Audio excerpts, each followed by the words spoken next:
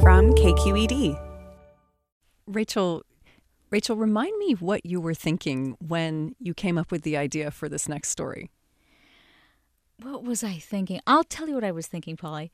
So one of my sisters is in the process of getting her license to be a marriage and family therapist. And as part of her training, she has had to work with people who are dealing with things like sex addictions and pornography addictions. And naturally, she's not giving me the names of any particular patients, but there are a lot of people who are finding that pornography feeds into an addictive model of behavior.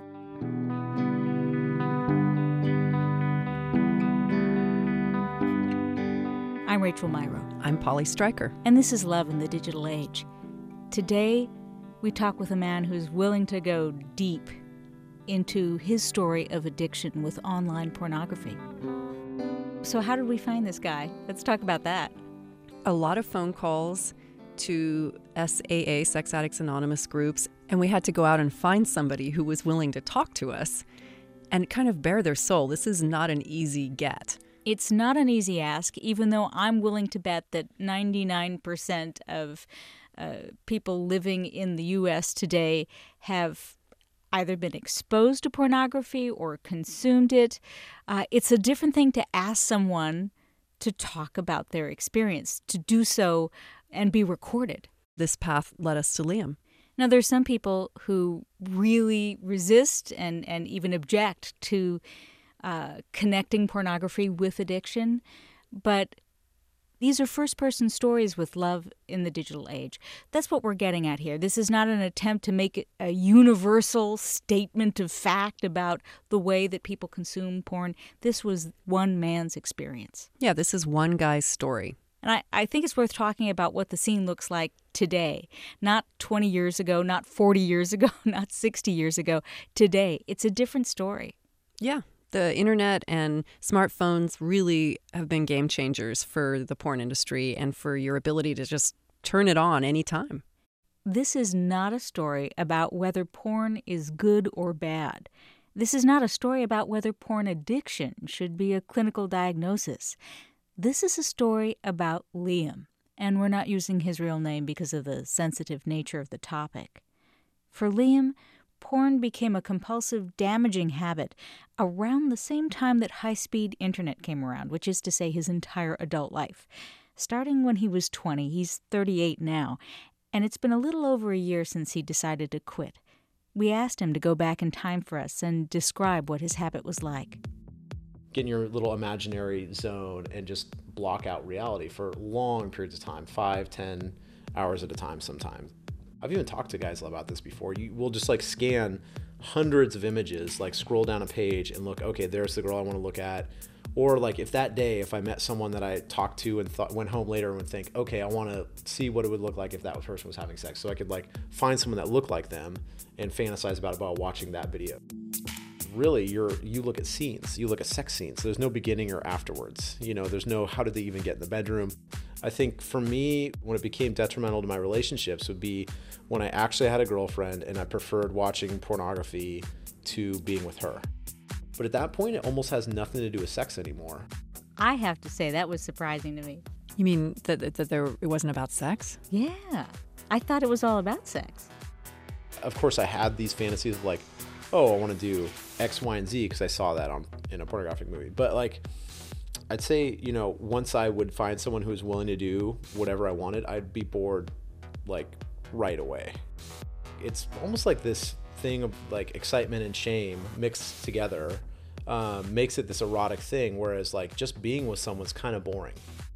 Real people are boring. What's going on in his head when he talks like that? Were the real women in his life just not able to live up to his porn image?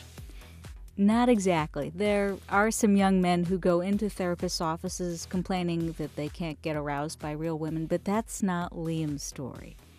He was actually distressed by his emotional numbness. It's almost like when I'm looking at pornography, I'm like burning off the little receptors that are my feelings and enable me to care for somebody, you know, that they get fried.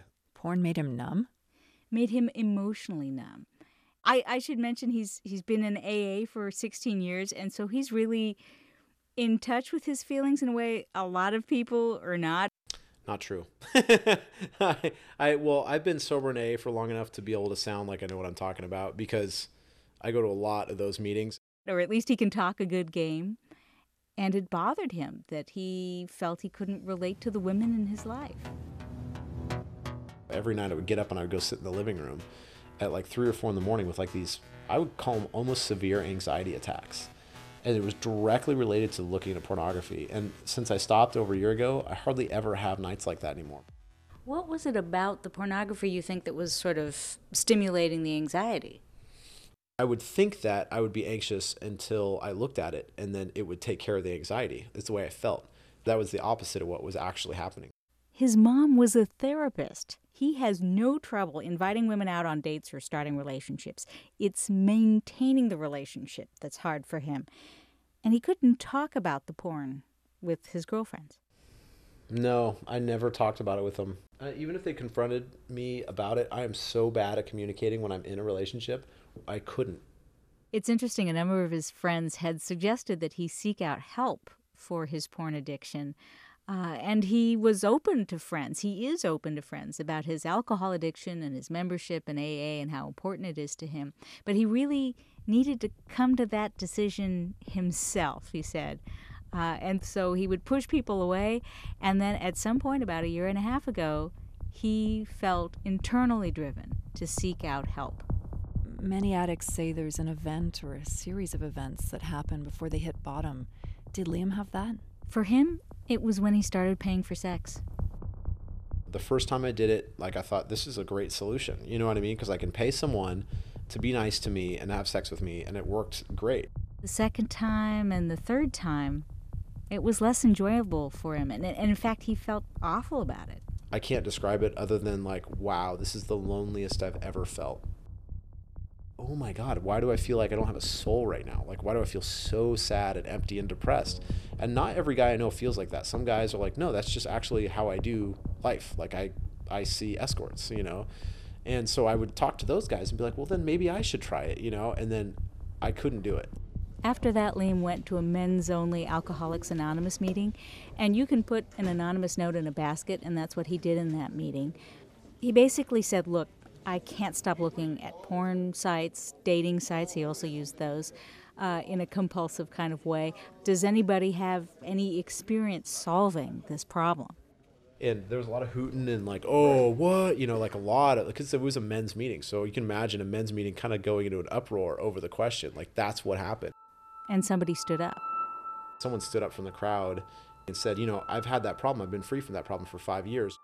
And so I just have one person who is, you know, willing enough to spend a lot of time talking to me on the phone. I've been doing that for over a year, and he never ever makes it seem like it's a burden. It's interesting that he has this mature, compelling, accountable relationship, a platonic relationship with his sponsor in Sex Addicts Anonymous. So what's his dating life like now? I date a lot more and I have sex a lot less, if that's understandable.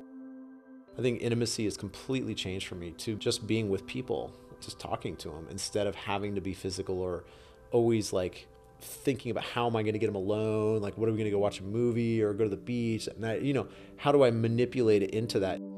If it happens, it happens. If not, then you know, so be it or whatever. And just, it's so much more relaxing, so much more fun, you know, so much more freeing. Did he tell you what he wants, like down the road where he sees himself, what he wants from life? Well, he says he wants relationship. We have to see if he's able to live that truth for himself.